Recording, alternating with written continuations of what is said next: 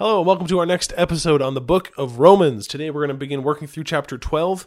This is a chapter that a lot of Christians are probably pretty familiar with, and so I want to be careful not to just gloss over certain verses or texts because they're familiar. We need to be intentional in letting God's word speak for us as opposed to us bringing our own preconceived notions and interpretations and traditions to the table. So I encourage you, as I've had to encourage myself in studying this passage, to really dive into God's word. Don't just let it be something that you are familiar with. Really sit with the text and let the Holy Spirit work in you and reveal his truth. And so to recap, we just wrapped up chapter 11.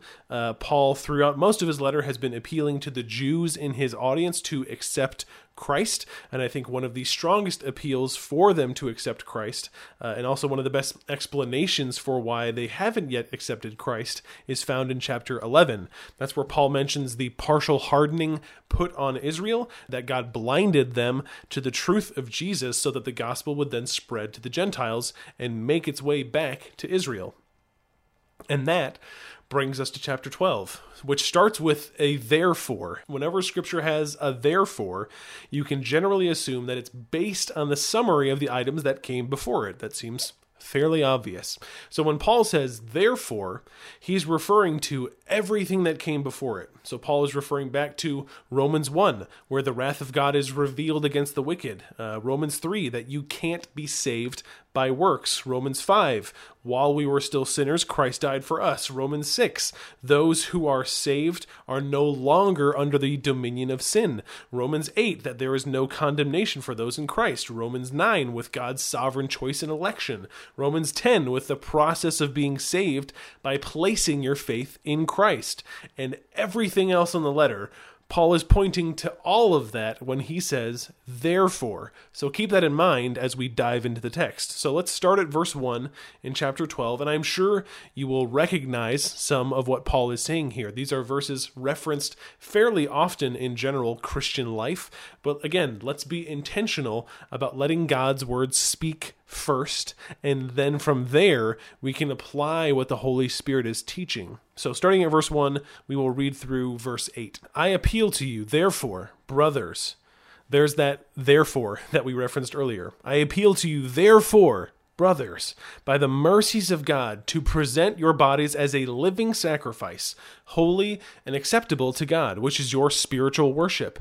Do not be conformed to this world, but be transformed by the renewal of your mind, that by testing you may discern what is the will of God, what is good and acceptable and perfect. For by the grace given to me, I say to everyone among you not to think of himself more highly than he ought to think, but to think with sober judgment, each according to the measure of faith that God has assigned.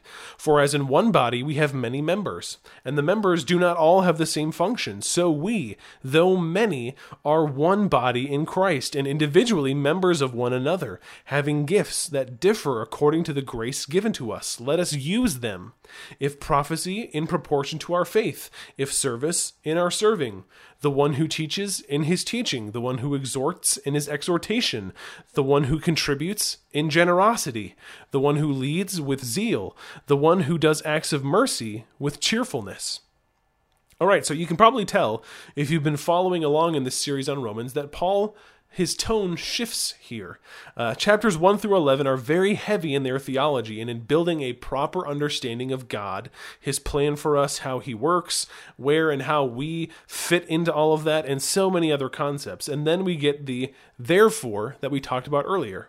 That the word that summarizes everything that came before it and then directs us to the closing thoughts of Paul in his letter to the Romans. Paul doesn't just leave his letter as an explanation of who God is and who we are, though that certainly would have given us enough material to discuss and apply for an eternity. Paul lays out an excellent theological foundation on which his audience can then be given practical application for what it means to live as a follower of Christ. You now know these truths about God, our sin, salvation, and everything with that, and as a result, this is what it means to live a life in Christ. That's the tonal shift that we see in chapter 12. We go from learning to applying. And to start this practical application in Romans, Paul tells us to present our bodies as living sacrifices, holy and acceptable to God. The verbiage there is something that should give us pause. Living sacrifices is a phrase that we're probably so familiar with that we just kind of gloss over it. But if you think about it, it doesn't really make sense. A sacrifice in this context is something that is dead. It's been killed. It's been offered and discarded once it's served its purpose. Jews and Gentiles would have both been familiar with animal sacrifices where the animal is killed, offered on the altar, and burned up or discarded. But Paul says that we are to be a living sacrifice offered to God. What Paul is saying here is that the life of a Christian is a continual offering of ourselves for God and His kingdom. On this earth, in Christ, we are called to continually set aside our own desires in place of God's desires, which Paul gets to later in this chapter. God's desires become our desires, and our bodies, our being, is continually offered to Him for what He wills. God calls us to a selfless service of Him and His church for His glory. The life of a Christian isn't a one and done sacrifice where you pray a sinner's prayer and then you're good to go, or you do one or two good deeds and you call it a day. Offering ourselves continually is our response to everything that God has done for us. Everything that we learned in the first 11 chapters of Romans, because of what God has done for us, therefore we offer ourselves as a living sacrifice, continually dying to ourselves as we live in Christ. But how are we to know what we are supposed to do or how we are supposed to offer ourselves for God? How do we know how God wants us to offer ourselves as living sacrifices? Well, that's where verse 2 comes in. Paul says that we need to be careful not to be conformed to the world, but to be transformed by the renewal of our minds. Paul knows that the world is not neutral. The world is against God. And so the idea of being a continual offering, a living sacrifice to God, is anti-world. The world sees that and says, hey, you've put in enough time. You deserve a break. God can do those things without you. They're starting to abuse you and take advantage of your time, and God doesn't really value you if you're burned out. But we are called to know better and to have a different perspective from the world. If you remember all the way back in Romans 1, Paul mentions that those who are against God become futile in their thinking, meaning their minds have fallen into error. But in Christ, we are called to be transformed by the renewal of our minds. So rather than adopting the influence of the world and letting that conform us to the image of the world, we are made new into the mind of Christ. And Paul offers a practical way for us to do this. He says that by testing, we can discern the will of God. Now, let's first address what Paul is not saying. Paul is not saying that we should do a bunch of random actions and then see how we feel about them through a sort of trial and error. And then if we feel bad about it, it's not God's will. And if we feel good about it, it is God's will. What Paul is saying is that by testing our mind against the recorded will of God in His revelation to us, in His Word, through Scripture, we can discern what is and isn't God's will. And then Paul outlines some practical ways that we can see this in action. He begins to outline the reality that we, as a body of Christ, are called to a variety of ways of serving. Paul does this because we are often prone to comparison. We look at the people around us using their giftings and think, gosh, this person is so good at speaking or writing or singing or playing an instrument or leadership or administration or whatever it might be. This person is so gifted in ministering to the needy or being generous. It's so effortless for them. And we think that because we aren't offering ourselves in the same way, that we don't measure up to being a Christian. But in that comparison, we miss the things that God is calling us to be a sacrifice in. You may not be a great singer, but you would be a great greeter at church or a gifted administrator for the worship team. You may not be a talented public speaker, but you would be an excellent researcher that can offer your abilities and talents for those that are speaking. Paul says that we are all one body, but different parts, serving in different ways. So the way I serve will look different than the way that you serve. But the point here is that we both serve. The way you serve may yield more public fruit or results for the kingdom, while my way of serving may be more in support of others who are more public in their giftings. What matters is that we faithfully serve and offer ourselves to kingdom work. And in this explanation and outline, Paul provides some guidelines for service to the kingdom. He mentions prophecy first as an example and says, if you have the gift of prophecy, exercise it according to the proportion of your faith. You know, there's this thought that kind of permeates through the church that if we're given a word from God, no matter how confident we are in it or not, we're just supposed to make it known. So if I get a word for you, I am obligated to tell you that word, whether it be to an individual or to a group. If you're given a word from God, it doesn't matter if you're not sure where it came from, or if it's just you, or if you had bad cheese the night before, whatever it might be. If you're given a word, you are obligated to share it. That's the kind of thought that permeates through the church nowadays. But Paul here tells us to be discerning in our prophecy and only prophesy according to the proportion of our faith, meaning the confidence with which we prophesy is linked to our faith. The more confident we are that the Holy Spirit is speaking to us, the more confident we can be in prophesying. But Paul is clear in asking for discernment here. You don't just get a feeling and then start shouting your prophecy to anyone in the vicinity. There have been a lot of people hurt by poor use of the gift of prophecy because people just aren't discerning what is being given to them. Next, Paul mentions service. And if you are gifted in service, Paul provides the guideline for you to serve by serving. This might seem obvious, but so often in our church and our culture, it's neglected. The Greek here for service means to minister or to execute an action to meet the needs of another. And so often we have the thought of, oh, well, someone else will see their need. Someone else will step in. And what Paul is saying is that if you have the gift of service, and it is a gift that not everyone has, being able to both see and meet the needs of others, then you should serve in that way. Don't just assume that someone else will meet the need. You have been given that gift. Serve in that way. Meet the need. And after service, Paul mentions teaching. And if you are given the gift of teaching, specifically in the context of the church, like teaching doctrine or teaching how to rightly divide and understand the Word of God, you should do that.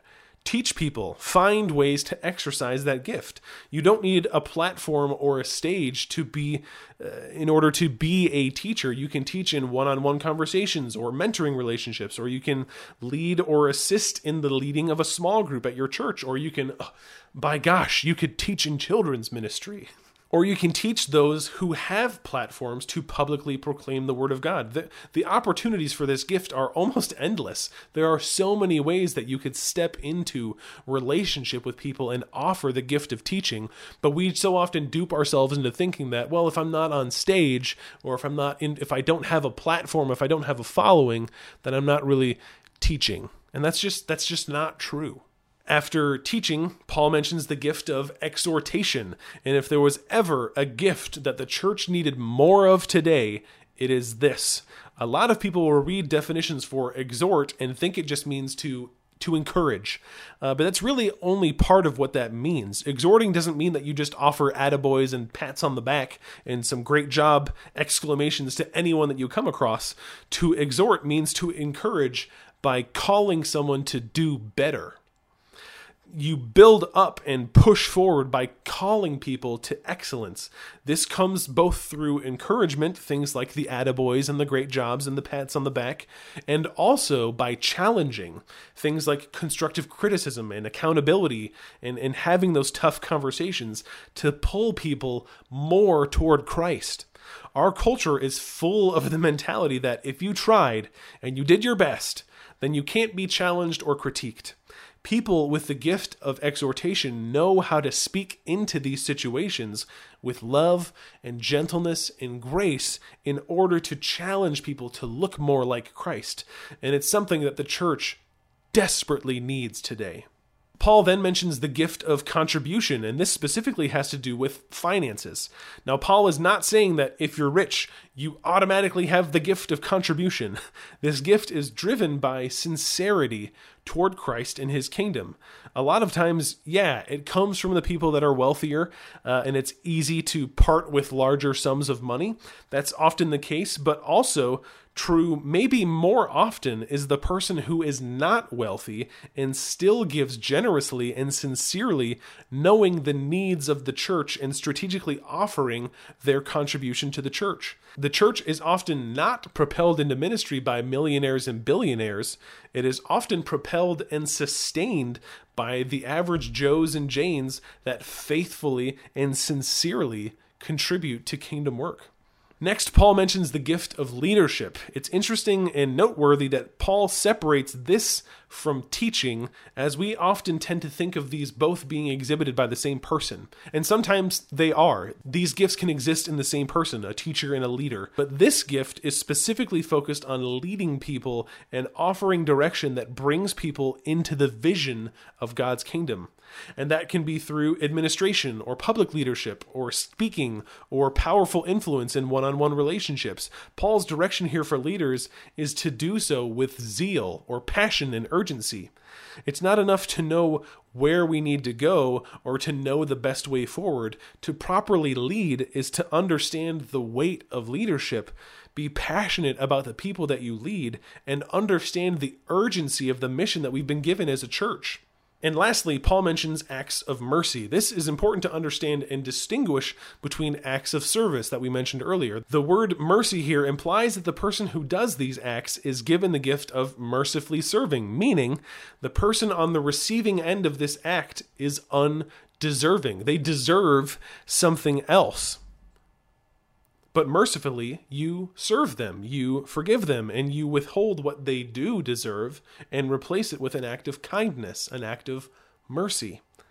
Maybe they've wronged you or your family or your church, but they are still in need. And if you are given the gift of serving, even the undeserving, Paul calls you to serve with cheerfulness.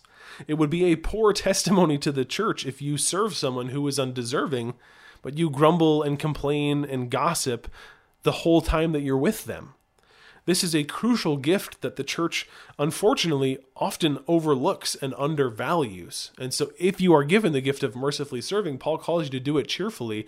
And I would add, not to Scripture, but as a footnote, that the church should encourage those who have this gift as well. And so all of these gifts are necessary for the church. So all of them should be valued and understood and encouraged in the church, not just because we cannot function properly as a church without them, but because we grow to better understand our Savior when we see them in action. Look back at these gifts: prophecy, serving, teaching, exhortation, contribution, leadership, acts of mercy. If you had to think of one person who perfectly embodies all of these gifts, who would you picture? I can't think of a better prophet and teacher than Jesus. I can't think of a better servant and enactor of mercy than Christ. There was no one who was more generous and sincere in their contribution toward us, and no one more effective in their leadership and exhortation to call us from death to life, from sin to holiness, than our perfect Savior and Lord, Jesus Christ. These gifts are a beautiful tapestry that point us to a more perfect and wonderful Savior. And through our actions as a church, through our faithful offering of ourselves as living sacrifices and the use of these gifts, we point people to that perfect and wonderful Savior. And that ultimately is what all of this is about, bringing people to Christ. But hey, maybe I've missed something. Maybe I've overlooked something in these gifts or something about living sacrifices. And I would love to know your thoughts on this passage. Things that jumped out to you, things that you agree with, things that you disagree with. I would love to continue that discussion because this is so important that the church gets this right. But as always, thank you for tuning in. May God bless you, and I will see you soon.